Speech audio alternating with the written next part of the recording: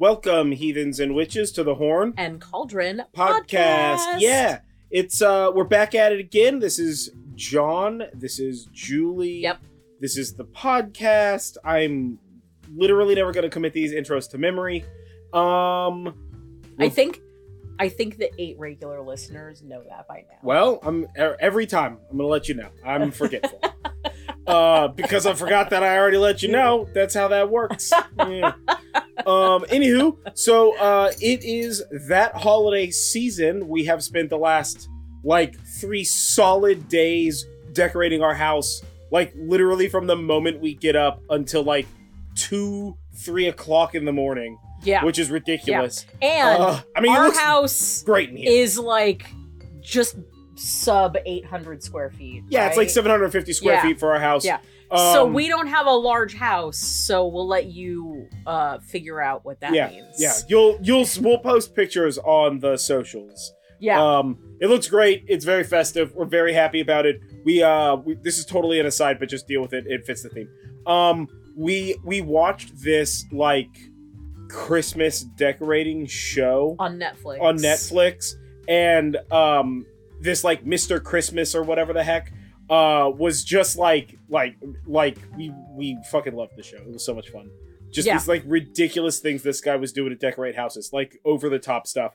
And so we're all right, well, and we hadn't decorated yet hold because our beers, I guess. We've spent a pretty good portion of the holiday season being sick. Under the weather, yeah. Yeah. Yeah. We're feeling better, finally. Yeah, pretty much as soon as we started feeling better, we're just all right, we have a bunch of shit we have to catch up on. We got all of the catching up that we had to get done, and then go to the store, get last minute decorations. We didn't need very much. We only needed a few things and a tree. Turns out last minute decorations, as far as greenery and artificial trees go, is generally on sale at this point in time. So we saved enough that we were able to buy a Christmas tree. Yeah, our living tree was literally essentially free to us because of the 25% off we got or whatever the heck from buying Christmas decorations late in the season. I mean, I guess it was limited, but we got everything that we wanted to get. So. Yeah, we got exactly what we wanted. And in fact, there was more stuff there when we went just a few days ago than there was when we went middle of November. Oh, yeah, totally. Yeah. Because we had tried to get started super, not super early, but before Thanksgiving, start collecting and figuring out what we were going to do for the house. Because we were planning on being decorated from Thanksgiving all the way to Christmas. Nothing available at all. It was a freaking nightmare, man. Even the totes we needed weren't even available. It was crazy how short everything was. But so we got all the stuff. And we got sick from that shopping trip. And we got sick from that shopping trip. Flu, nothing serious or nothing. But we were fine. Yeah. It's okay. But so the house is all decorated up. We're all festive. It's we're finally done. Yeah. Yule is technically tomorrow. We got the house decorated Christmas in time for Yule. Is in a few days, and we are okay, these decorations, they're staying up to in bulk. Yeah. Yeah, right? What's up, midsummer party? You're going to see us have Christmas decoration stuff still. That's probably not that far off. I'm sure that some Christmas decorations are probably going to stay up. Yeah. Just because but that's also, how we do putting things. up Christmas decorations required us to, essentially re-engineer huge portions of shelving in the house. A thing that we had been needing to do anyway. As well as, reorganize the entire living room to be able to fit all of the Christmas stuff. Because we have, Tiny Town, a Christmas Tiny Town. Also, get in on Christmas Tiny Towns. They're adorable. But so we have a Christmas Tiny Town, but we don't really have a tiny space for it. Well, we don't have a large space for our tiny town. Yeah, because it takes up a huge amount of space. Yeah, it takes up basically our whole altar. Yeah.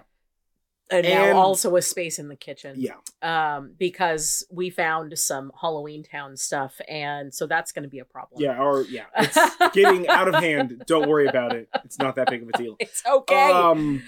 But yeah, anywho, we decided to be festive, get everything festive in the house or what have you, and so we got that going, and then now that we're done, we're ready to record this podcast, which is Yule 103, which is a look into a very, very specific part yes. of yes. Yule. And all of our 103s are... They're all going to be a deep dive into a very specific aspect that is somewhat related to either the holiday or Sabbath or blot. That happens. Focusing a bit more on the north side. Focusing a bit more on the north side of things available. when I'm able to. And if that sort of thing isn't available, then it'll be something that's sort of seasonal. But all the blots and the Sabbaths are relatively seasonal anyways. So we're kind of taking some deep dives on stuff. So this year we are taking a deep dive on the Wild Hunt. Yeah. But first, a little bit about Yule. So Yule starts on, Yule starts on the winter solstice, which is 12/21. That is probably today, if you're listening to this the day it comes out. And that the winter solstice is the longest night of the year. And usually Yule ends on January 1st. Originally, Yule lasted, was it like a month? But it actually was 2 months.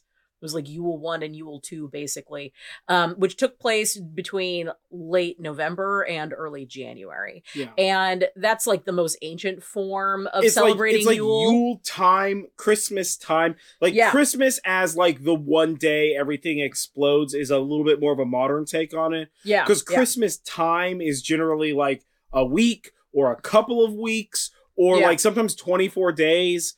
And there are things where like places where Christmas, like even Christmas time was celebrated from basically from Christmas, from the solstice, all the way through till like mid-January or whatever. Yeah. So the idea of it being like a single day celebration is like kind of more of a modern thing. It is thing, really more of a modern thing. But that applies to functionally all of these blots, all of these Sabbats and festivals. Because, like, you did that shit for, like, pretty much as long as you could justify partying for. But also, like, if you think about it from, like, an ancient perspective, like, they don't have, like, snowplows for the roads and that sort of thing. So, like, if you lived in ye old times, TM, then you would have had a harder time getting to celebrate, Christmas at somebody's house or even town and on Christmas. Christmas was usually celebrated with your close family, the people you lived with, basically, and Yule tide, which is the season, more or less, although again, different interpretations are different time frames. Like, there's like storms and stuff. So like, you're not going to plan a Christmas party in the ancient times when people have to walk or they have to go by horse or cart or something like that. And then find out that there's like a big storm gonna be there at that night. Like, that's just unrealistic. So people would sort of get together whenever the weather was good enough for them to do so, basically. Yeah. And that's kind of one of the reasons why Yule is such a long time originally, or in ancient times, is because people wanted to still get together and party for as long as they could, but they also didn't want to die doing it. Totally. So don't put pressure on yourself if you're celebrating Yule a little off of the exact day of it. We say that kind of stuff all the time. Like, you don't need to... That is like a drinking game for us. You don't need to like always celebrate it on the day of, or what have you. And, we'll always reiterate that. But, so Yule is like standardly like a big fest, right? Parties, bonfires, all of that sort of stuff. Yule log dancing. Festive decorations, wassailing, Yule goat, Yule boar. That's usually the one you eat, though. Yule goat, Yule boars, and of course presents. Anything involving Krampus or Belsnickels or like beating kids with a bundle of sticks, or like putting your shoes out to get like a little thing in there, or just like giving assholes coal. Yeah. So if you want more information about the Yule itself, we talk a lot more about Yule in Yule 101. That's episode number 2. Our second episode ever. Yeah. So that's probably rough. I'm sure that's a wild one to listen to. Yeah. Or way more professional. Or not. We're not sure. Yeah. Yule 102, that's episode 28, as well as Hidden Heathenry in Modern Holidays, which is episode 26. So you can get more about Yule there. So for now, we're going to talk about the Wild Hunt. But before we start, you're probably wondering why the Wild Hunt.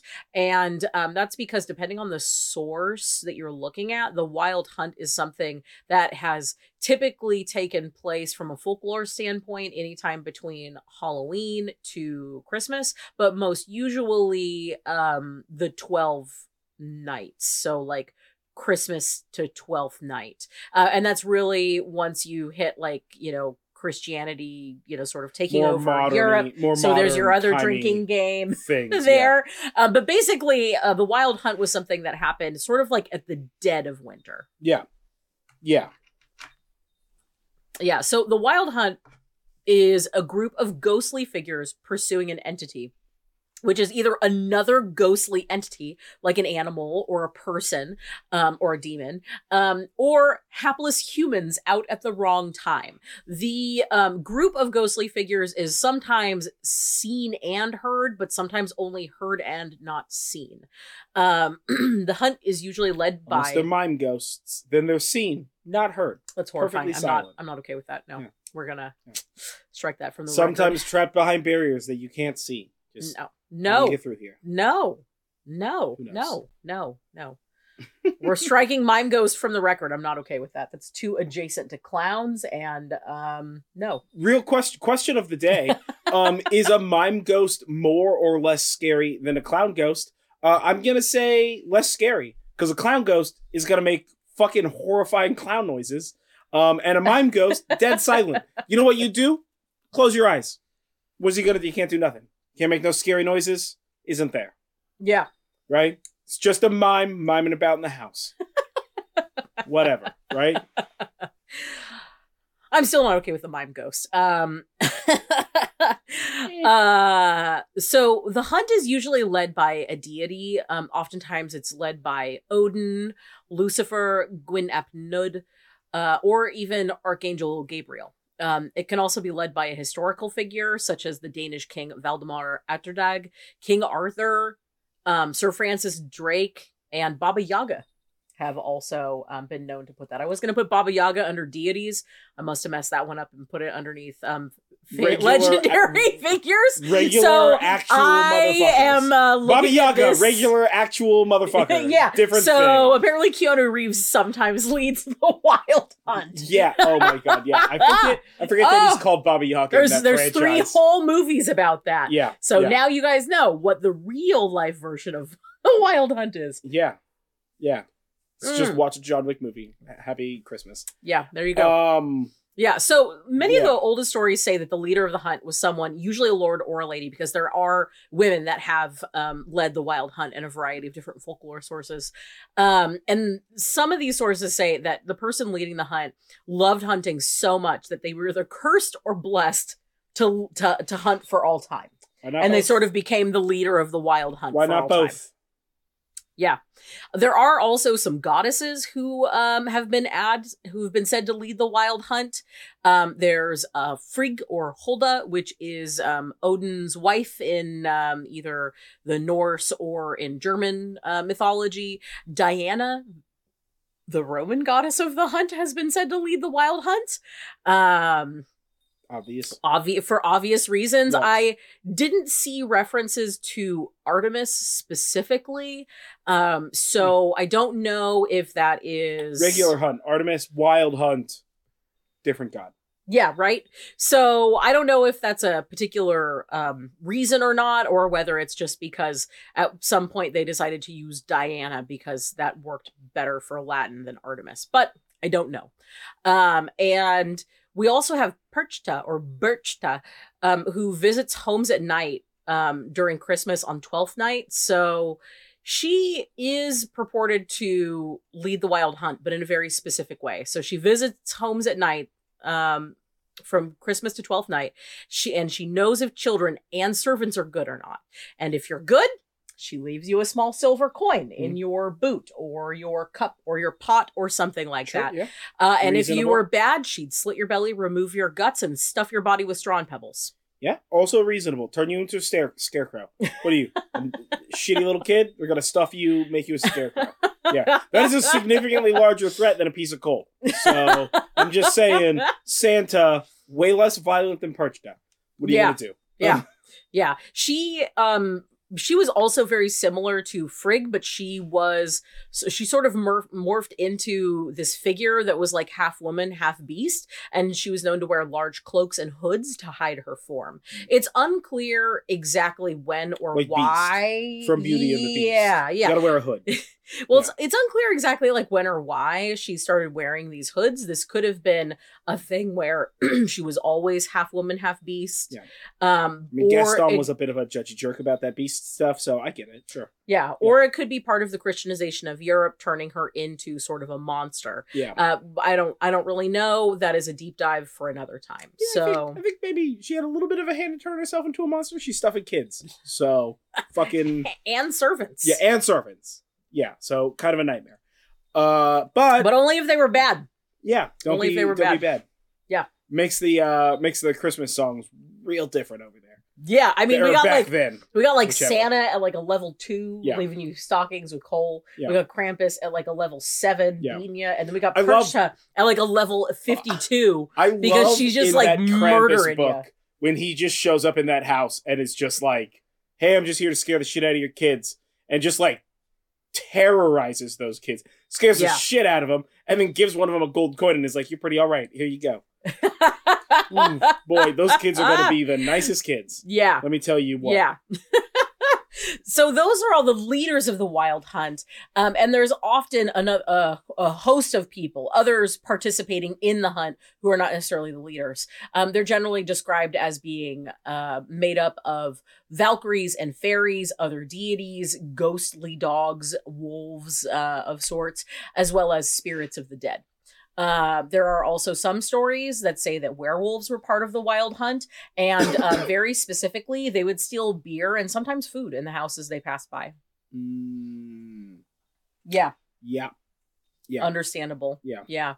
Many of the spectral figures also rode horses, and it is said that the horses had 2, 3, 6, or 8 legs and eyes of fire.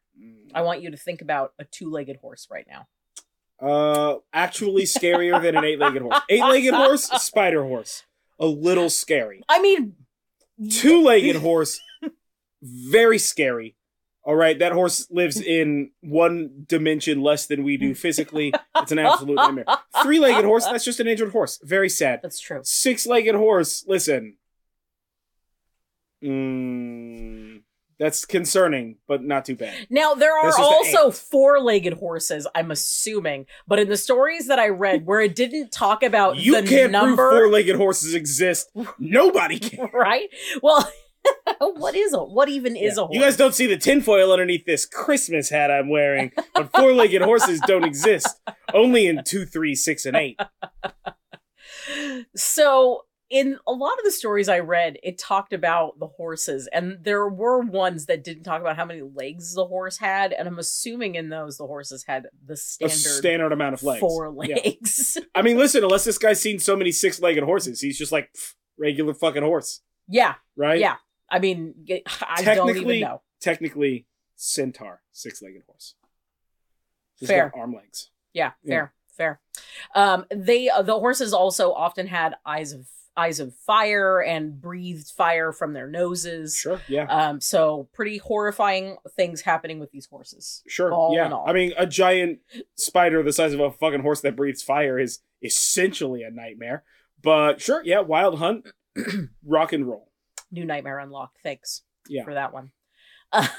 Yeah, if you have a chance, total aside, but it's about horses, so it kind of works.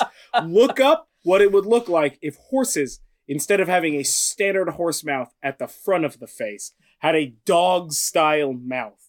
Look up pictures of horses with dog-style mouths. It is, you're welcome, the most terrifying thing you've ever seen in your life. So, rock and roll. Yeah, it's pretty brought to you by other people's nightmares. Next. Yeah, next. So, if you encountered the hunt in your travels, or even just being at home, it could mean that a disaster, plague, war, or death might be coming in your near future. You might also be carried off to the land of the Fae or the land of the dead if you ran into the Wild Hunt. But also, sometimes people nearby were quote unquote summoned in their sleep.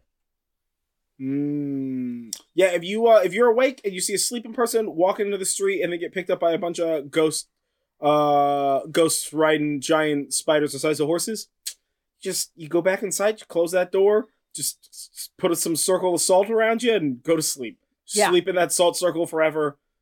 Never leave. Yeah. Now, there are a few tales of people encountering the hunt and being rewarded with things like money, gold, the leg of a slain animal. Of course the hunt would say that if they're trying to get you. Yeah. And sometimes the leg of the slain animal was enchanted to be impossible to get rid of.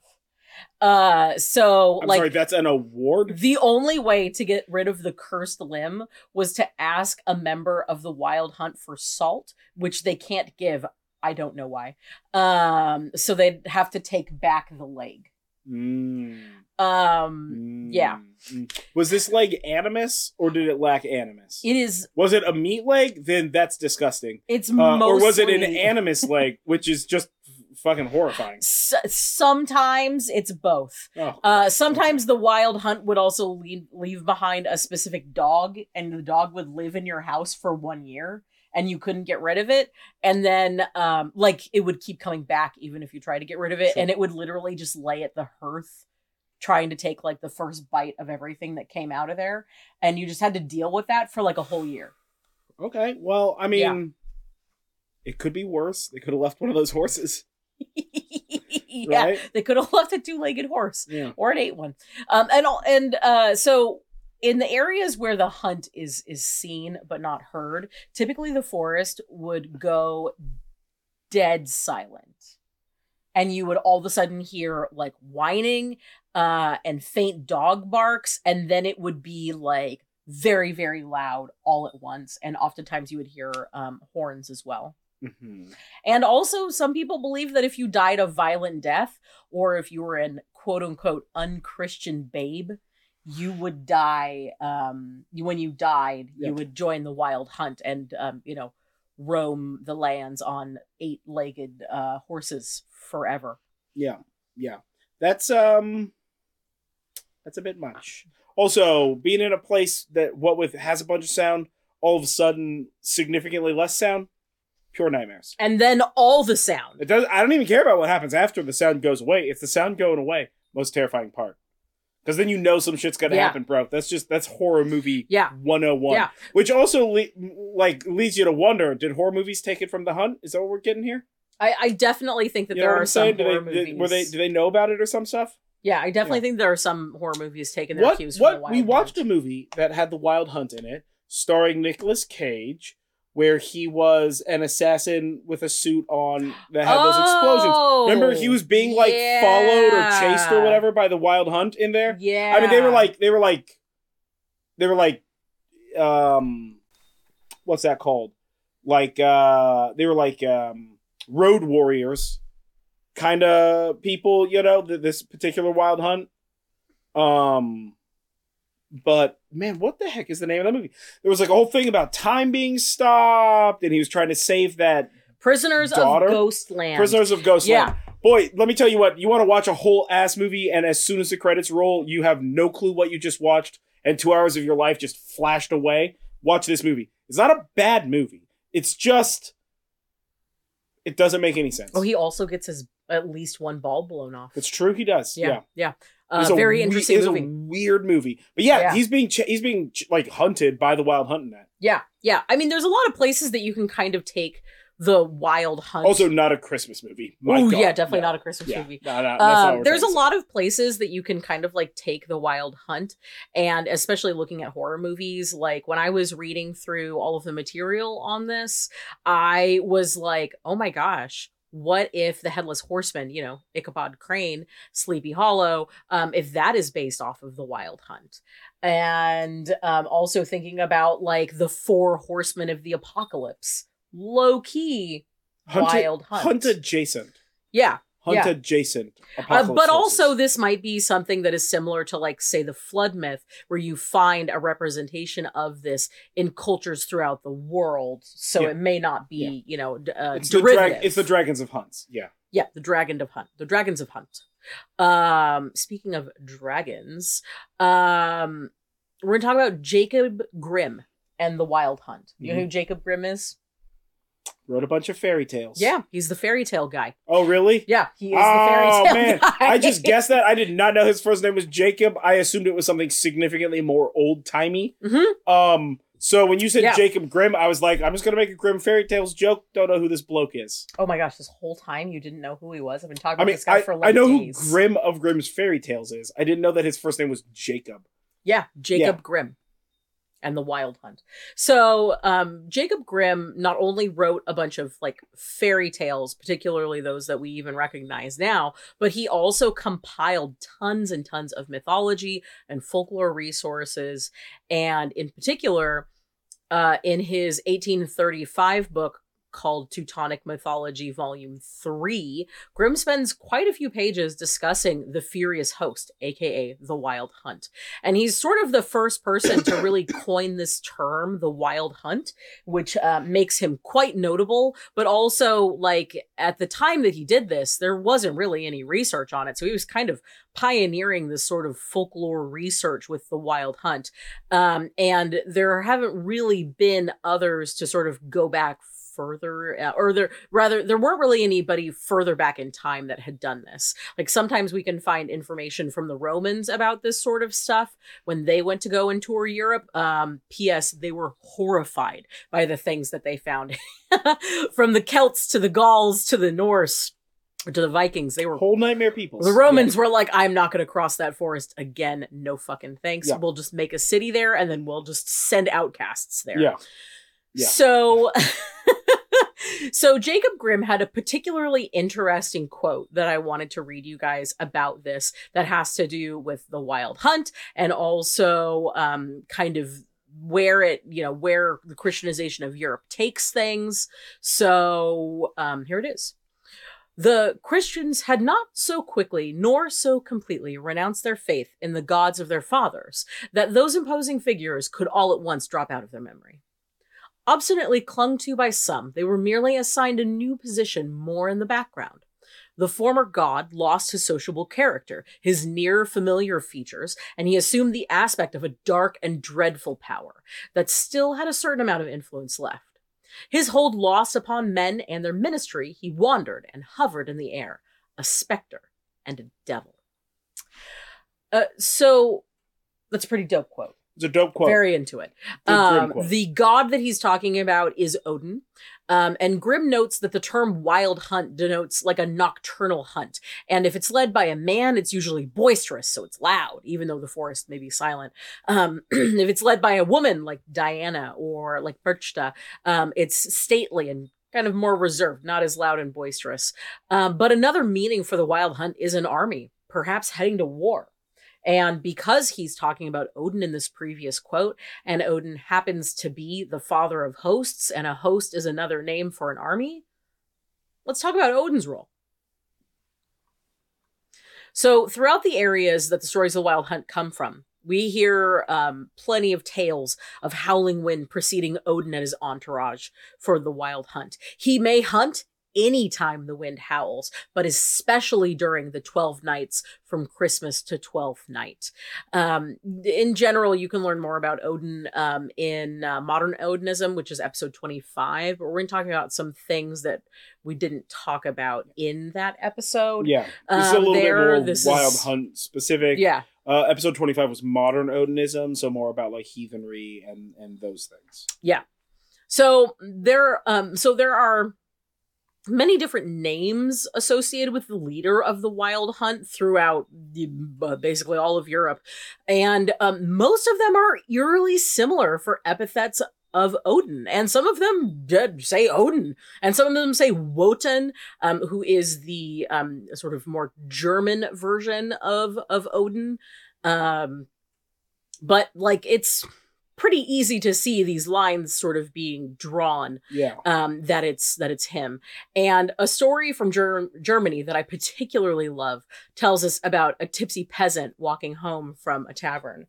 So this peasant, he's walking through a forest and it's dark. He's maybe heading home to his wife and kids. It's a little too late. And from the heavens, a tall man on a white horse, Odin, swoops down and lands in the road. Odin asks the peasant, "Hey boy, are you strong? Grab this chain and we'll see which one of us can pull the hardest. If you lose, you got to come with me though." So the peasant grabs the chain. Odin flies upwards. Should not have done that. Yeah.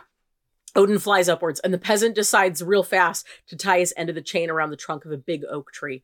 And Odin, as he's flying upwards, cannot budge this chain. So while he starts to fly down, the peasant quickly undoes the chain. Odin asks the peasant, once he lands, if he tied the end of the tree, and the peasant's like, "Nah, bro." Yeah. 100% me. Yeah. All me all day. Yeah. These guns. I eat 8 raw eggs every single morning. Ka-chow. Whatever those people are into. So Odin tells him they'll go another round. As Odin flies up again, the peasant ties the chain around the tree again. This time, the tree is cracking and twisting as Odin's horse is struggling to fly upwards. And the peasant is starting to worry now that this tree isn't going to hold. And now he's going to have to go with Odin and join the wild hunt. But the tree held its ground. As Odin flies back down, the peasant very quickly undoes the chain, and Odin tells the peasant, "Many's the man I've made mine, but you are the first that's held out against me, and you shall have a reward." With that, Odin ascends on his horse and starts the hunt again, and the peasant could hear Odin cry, "Allo! Halla halla! Wol wol!" And as the peasant starts to walk away, thoroughly horrified by what just happened. Yeah. Barely made it out of that alive. Yeah, a deer thuds to the ground. Odin then lands, leaps off his horse, and says, "Thou shalt have some blood and a hindquarter to boot." The peasant tells him he doesn't have anything to carry all this stuff in, and Odin tells the peasant to take off his boot. Odin pours blood into the boot and gives the peasant the boot back along with a hindquarter from the deer and tells him to walk with blood and flesh to his wife and child. So terrified again. Oh, Odin also, he dresses this deer. This whole deer falls to the ground from the sky. Already too much. And then Odin comes down and goes like, "What's up? Let's field dress this deer." Shoopity shoop. Done style. Right? Yeah. Also, for like a modern audience that isn't aware, blood is like a food stuff of incredible value in the old days. Like, I know most Americans don't eat like blood pudding or like cook with blood or do anything like that. But like back then, you don't waste that shit. Very nutritious. Also, blood pudding's delicious. Give it a try. I thoroughly love blood pudding. Yeah. So the peasant is terrified. And after a bit, rightfully so, all he can think walking home is how heavy this is, how heavy this boot is, how heavy the hindquarters are. And he's trudging on, barely enough strength to carry it. And it gets heavier and heavier as he gets closer to his destination. Exhausted, sweaty, he finally arrives home to find out that the boot was filled with gold and the hindquarter was actually a leather pouch filled with silver. Tricky Odin. Yeah. So he is in a variety of other wild hunt stories. So if you beat Odin in tug of war, boots full of gold and a butt full of a rump full of silver, it sounds like a fair trade. I would definitely trade that. Yeah, I mean, but you got to trick Odin. You got to beat him in tug of war. You risk getting caught and getting trampled by 8 legs of horse. So. That's fair. Bam. Yeah.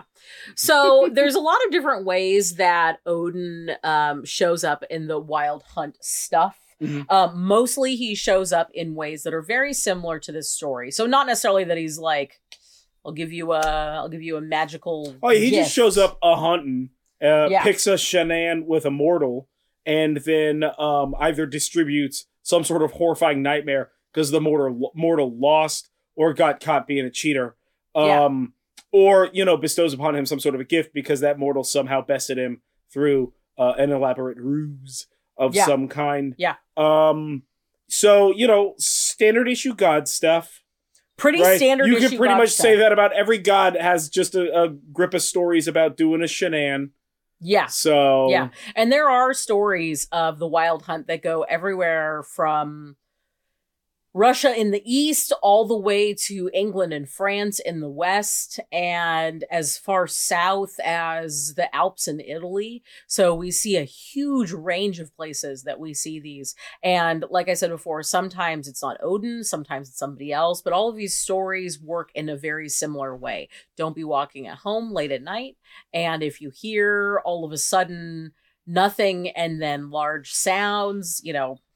pray Yeah. to your various gods and sort of take over it. So the Wild Hunt is a really interesting aspect of like the Yuletide, like season. greater like mythos. Yeah. Right? Yeah. So you can really add these sort of into practice with celebrating Santa or Krampus or Odin or, whoever it is that you really want to celebrate this season, because a lot of celebratory things that happen during the season sort of follow some very specific paths, but also there's a lot of generalities. So telling stories and, having a good time, and it's a fun way to sort of tell a ghost story during Yuletide. Yeah, totally. Yeah. So we kind of already talked about how we celebrate Yule, in that this year we've been decorating. Yeah. We also normally do we do like a little Yule ritual. Yeah, like a little ritual, a little feast. Yeah, a little feast. This year, because we watched, we caught up on the holiday seasons of Great British Bake Off. We're making a Smorgastarta, which is it's a savory cake. It's a savory cake. Yeah. So it's basically Was it Swedish? Swedish, Yeah, also Swedish. Iceland, Finland, Yeah. all those places. It's like a multi-tiered cake, but you make breads, but made out of cakes. Sandwiches. Yeah, it's essentially a cake made out of sandwiches. Yeah. And like obviously in between the layers is like your sandwich stuff, whatever you like, meat and like dairy product you want in there, and then your frosting on the outside of the cake is cream cheese mixed with sour cream and mayo. And then it's like decorated with like herbs and vegetables and stuff. Yeah, totally. So it's like a fun savory cake thing. So we're like doing that, and so we do like a food, and we do like a bunch of decorations. And like we've been watching pretty much nonstop only Christmas movies or like holiday movies. But we don't have rules about that like we do. It's not the same. Yeah, it's not the same as Halloween. Halloween is like a special place. Although we're like we spent literally all day today watching horror Christmas movies because we are huge horror fans. Yeah. But so we've been doing that. We found if you're looking for like a good background noise for your Yule celebration, or honestly, while you're just doing stuff around the house, we have found that there is a myriad of like 11-hour long like playlist videos on YouTube that just have like a beautifully decorated like what you call it, like set piece, just like as the video, like ambient backgrounds, like scene for the video, and then they just do like jazzy Christmas tunes or whatever, which is awesome. There is some dope Yule music out there, but it's like a little bit harder to find.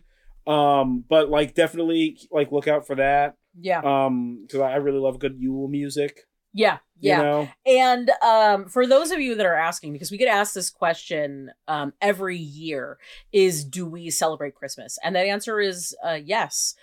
We celebrate Christmas. We also kind of sort of celebrate Hanukkah. We have some people that are very close to us that do celebrate Hanukkah primarily, so we also tend to celebrate with them. Like Hanukkah stuff with them. And we do like Christmas stuff, but that's primarily just because it's like the day when the whole family gets together. Yeah. You know? Yeah. But also for us, Christmas is not like a Christian-centric holiday. Yeah. Especially as Americans. Oh, Christmas ain't got nothing to do with Christmas is Jesus, about Santa Claus and Yeah. capitalism, guys. Yeah. So Christmas is Coca-Cola and America. freedom. It kind of is. So we celebrate Christmas in like pretty fairly American ways by like having the family over and having food and hanging out and doing gifts and that sort of thing. So do we celebrate Christmas? Yes, but we don't celebrate it in a secular Christian kind of way. Yeah, like we set up a tiny town, but that's just tiny people. And the tiny town does have a church in it. And every year I pull out that tiny town and I'm like, someday I'm going to paint this into a heathen church. But but it's not this year. But maybe next year. We do a Christmas tree, but that's also like a Yule tree. So like that shit don't count for nothing. We decorate the house with like garlands and such like that. And like a bunch of natural stuff. We generally always have like, we always get like, what are these called? Poinsettias. Poinsettia. We get poinsettias or some sort of other like seasonal plant. To have in the house. And we do like mulled wine and like all that kind of stuff. Like ritual wise, we do Yule rituals. But like Christmas is still the day for like family get-togethers and all that kind of stuff. And like, Santa Claus ain't nothing to do with Jesus. So we do like the Santa stuff and like watch Santa movies and all that kind of shenan. But we also don't like, we're not like anti the like standard big church Christian Christmas movies and stuff like that. Midnight Mass is still fun, so I like going to Midnight Mass when I have the opportunity to. This time of year can be really difficult for people, especially if they are in the closet or if they don't really have any other pagan or heathen people in their life, with trying to kind of understand like where to go with this, living in a country that is primarily following a different religion. And we totally get that. There's also a lot of gatekeeping from people talking about how if you're a heathen or a pagan, you can't celebrate this or you have to celebrate that. And, it's the thing that we always say. So not only do you not have to celebrate on the day, but you can celebrate whatever the heck you want. Like we have friends and we've talked to people that are Christian witches, and we've talked to people who are eclectic and they take a little bit of everything, and we've talked to people that are very specific to a tradition where they're Hellenists and they worship only the Greek gods. So we've talked to a lot of people who have their belief structure in a lot of different ways. So this is a good time to really think about tolerance and acceptance, as far as when other people are talking about the ways that they celebrate. But whether or not they're being tolerant and acceptant of you is another story. But also if you are someone who is in the broom closet, this is, there are still ways for you to celebrate. And, just because Santa and Christmas trees doesn't mean that you're not a real witch. I mean, Santa's an omnipresent, omniscient, time-traveling, space-manipulating god. Clearly, if you just follow the power set built up by his music. And most Christmas decorations are just either a byproduct of capitalism, a la Christmas tree lights, or just like actually stolen from pagan beliefs. So like even celebrating like full-on Christmas is still a wee bit pagan. And as it were. You can always listen to modern Hidden Heathenry and Modern Holidays. It's confusing, the two show episodes. That's fair. Where we talk more about the heathen links to certain things that may give you some interesting sort of cocktail party type things to say. But to all of you who are listening, just embrace whatever it is that makes you feel happy about this season. It's a season of being and don't awesome. feel like you have to be pressed into a mold in particular. Yeah, definitely. And for our patrons, keep an eye out. We will have a little extra zhuzh for you coming this Yule miss. Yeah, a little something for your stocking. A little something zhuzh there. So check an eye out. Keep an eye out for that. Yeah. So next up, normally we would do like a couple of spells. That's what we were doing in our 101s, or in our 102 series. We did a ritual for each one of the blots or sabbats. So what we've decided to do for 103 is provide a suggested reading piece that we used for research in the process. And by we, I primarily mean her, because it's mostly she's the me. adult. I am the one doing that part. She's the research one.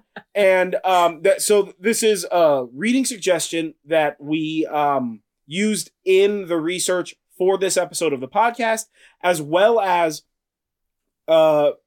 sort of falls in the category of something that should be easy to gain access to, if not, when available, like outrightly free.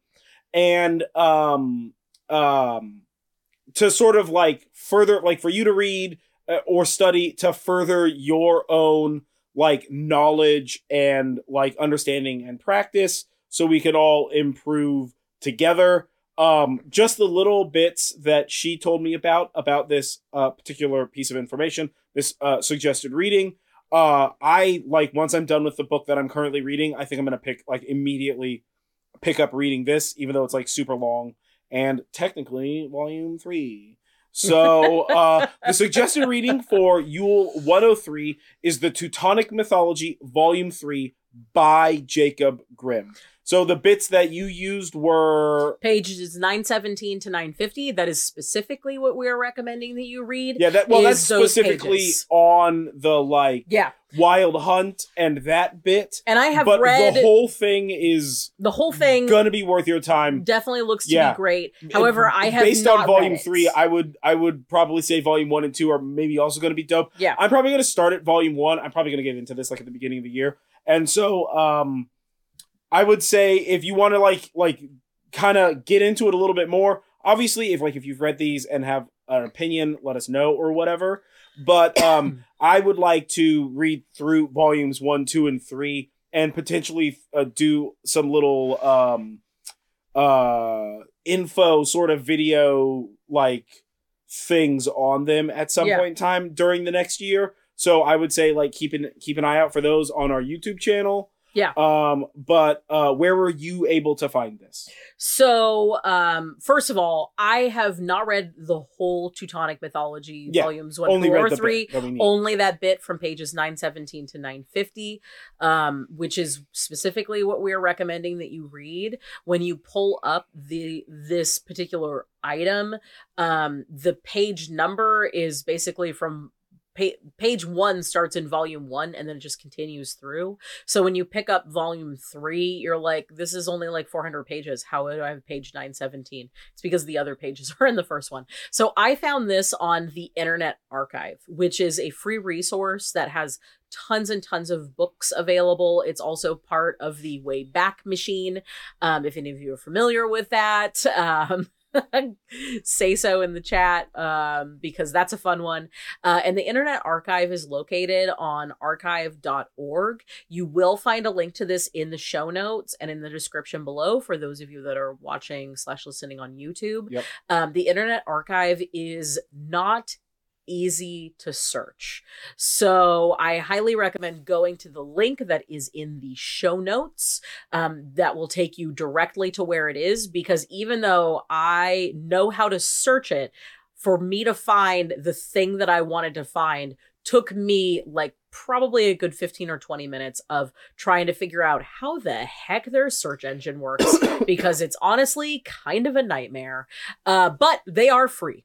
You can probably also find this book at a variety of libraries. You may be able to find it online in other forms. You may be able to find it audio. I do want to warn you, though, while we did suggest this reading, there are portions of this text that are in untranslated German and Latin, and sometimes French. I am familiar with all 3 languages, not so much so that I can converse in them or very easily translate mid-1800s context into there. So if I do recommend skipping those pieces. If they're talking in a language you don't understand, just skip it. Just keep going. Yeah. No need to kind of pressure yourself there. You may be able to get what you're looking for out of Google Translate, but Google Translate is kind of notoriously unreliable for that sort of thing. It's iffy. Yeah. Yeah. So either way, this suggested reading will be linked down below. Yeah. And in the show notes. So check that out. Yep. Yeah, check that out. It's going to be a good read. All right, so next up is correspondences. Yeah, and these are correspondences specifically for Yule. We're just going to hit you with a couple of things to refresh your memory. And as always, the full correspondences are on the Book of Shadows pages, which you can find on our Patreon. Our Patreon, I think, has Yule 102 correspondences. Yule 102, okay. So we've got at least these correspondences somewhere. So animals associated with Yule are particularly deer and stags. Colors are gold and green, red and gold and green, red, silver, white, blue, all those Christmassy type colors. Stones for this season are bloodstone, quartz, snowflake obsidian, and anything sort of red or green. Plants, all of your evergreens, all of your Christmas spices. Yep. Also, don't forget about ivy, mint, and rosemary. Foods, all of the foods of the season. Don't forget about apples and candy and cider and meats and teas, hot chocolate, mulled wine. Dark beer, ham. We talk a lot about Yule boar / ham in Yule 101, so you can get more info there. Deities associated with this season are kind of really all over the place. So you've got like deities about the sun, like Apollo or Amaterasu. Oh, I totally said that wrong. So there's also Balder. I'm just going to skip it entirely. Brigid, Demeter, the Green Man, the Holly King, Odin, of course, Parchta, and as we learned today, Artemis. Yeah. So next up, we have a pub chat. Next up is pub chat. Yeah. That's right. Next up is pub chat. And then after that, episode 49, bringing in the new year with magic on a budget. Yeah. Let's save some nickels and do some magic. Yeah. Because that's pretty much what we have to do at this point in time. Yeah. Yep. Yeah. So those are what's coming up next. We want to give a special shout out to our patrons. Yep. If you would like to support us, you can join our Patreon. We do Book of Shadows pages for each one of these. We do what do we do? We do Book of Shadows pages. We do like the cell phone wallpapers and such like that. Yep. We have like a Discord chat and all. We got all the features. And we're gonna be bringing in some special Patreon only videos. Yeah, we're gonna start adding more to Patreon this starting year. with Yule. Yeah, starting with Yule. So starting early. But so we'd like to thank our patrons. We'll guarantee you'll love it. I'm not gonna do that. You're supposed to scare them into watching it. That's what we learned from that movie. Is that if you give somebody a heart attack, then you get free publicity or something like that? I don't know. You don't pun people into watching it? No. You scare people into watching it. Yeah. What about dad joke people into watching it? That's scary enough. That's scary enough for me. Oof. Yeah. Boom. So thank our patrons, Alan, Miranda, Helena, and Alexa. You guys are awesome. Thank you very much. Yeah. And for everybody, happy Yule. Yeah. Happy Yule. Whenever you're listening to this. Yeah, whatever it is, have a happy Yule. Yeah. No problem. Backwards in time, happy Yule. Don't worry about it. All the multiverse of happy Yules. Infinite Yule. Yeah. So caught in the hellscape where Yule is every single day. Like that thing that we watched earlier like Nightmare today. Before Christmas also. Yeah. Either way, I've been John Norgrove. This has been Julie Norgrove. This has been the Horn and Cauldron podcast. And we will catch you guys next time. Stay magical, folks. Yeah. And don't forget, breathe in self-confidence and breathe out self-doubt.